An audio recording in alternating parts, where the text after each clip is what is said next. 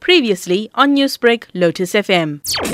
We did get a call about the snake. The snake was found. Unfortunately, I can't tell you whether it's dead or alive, where the snake is going to and what's going to be done with the snake.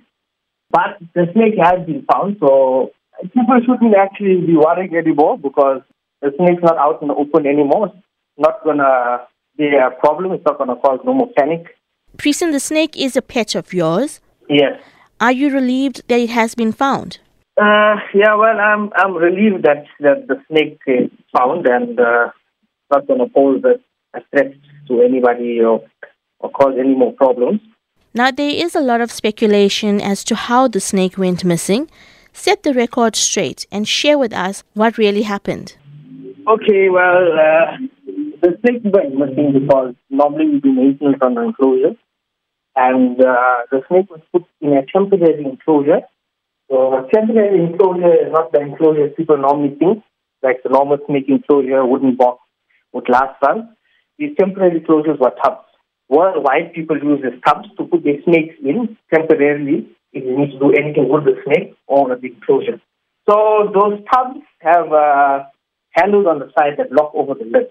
So what she did was she pushed hard enough onto the lid that popped the handles over the lid and opened the box. So that's how she escaped. She's a clever little snake even though she's 2 years old.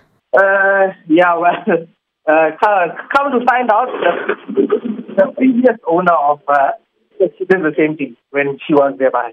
And when and where was the snake found? She found in Phoenix, and that was yesterday night. What is the state of her health and well-being? Can't share that with you.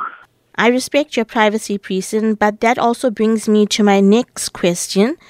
Since the news broke on social media, there has been negative responses from people. How has that affected you? The snake being loose was already such a panic, so people don't like it.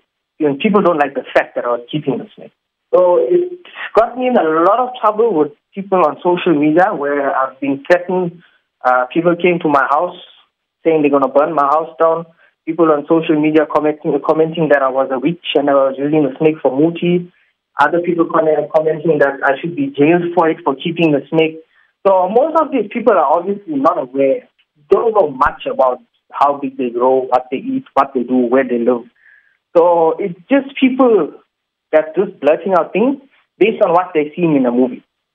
So I can understand the panic amongst people while they're at Anaconda, but obviously what you see in a movie is not reality. That's why it's a movie. It's bring a lot of negativity to my life. It affected my relationships, it affected my family, it affected my well-being, it affected my business as well. But when you try and educate people, the answer that I've always got, a snake is a snake. So I tried hard enough to try and educate people and try and not let them panic as much and give them assurance that the snake is not harmful, even though it's a big snake. But that unfortunately didn't work with a lot of people. Newsbreak, Lotus FM, powered by SABC News.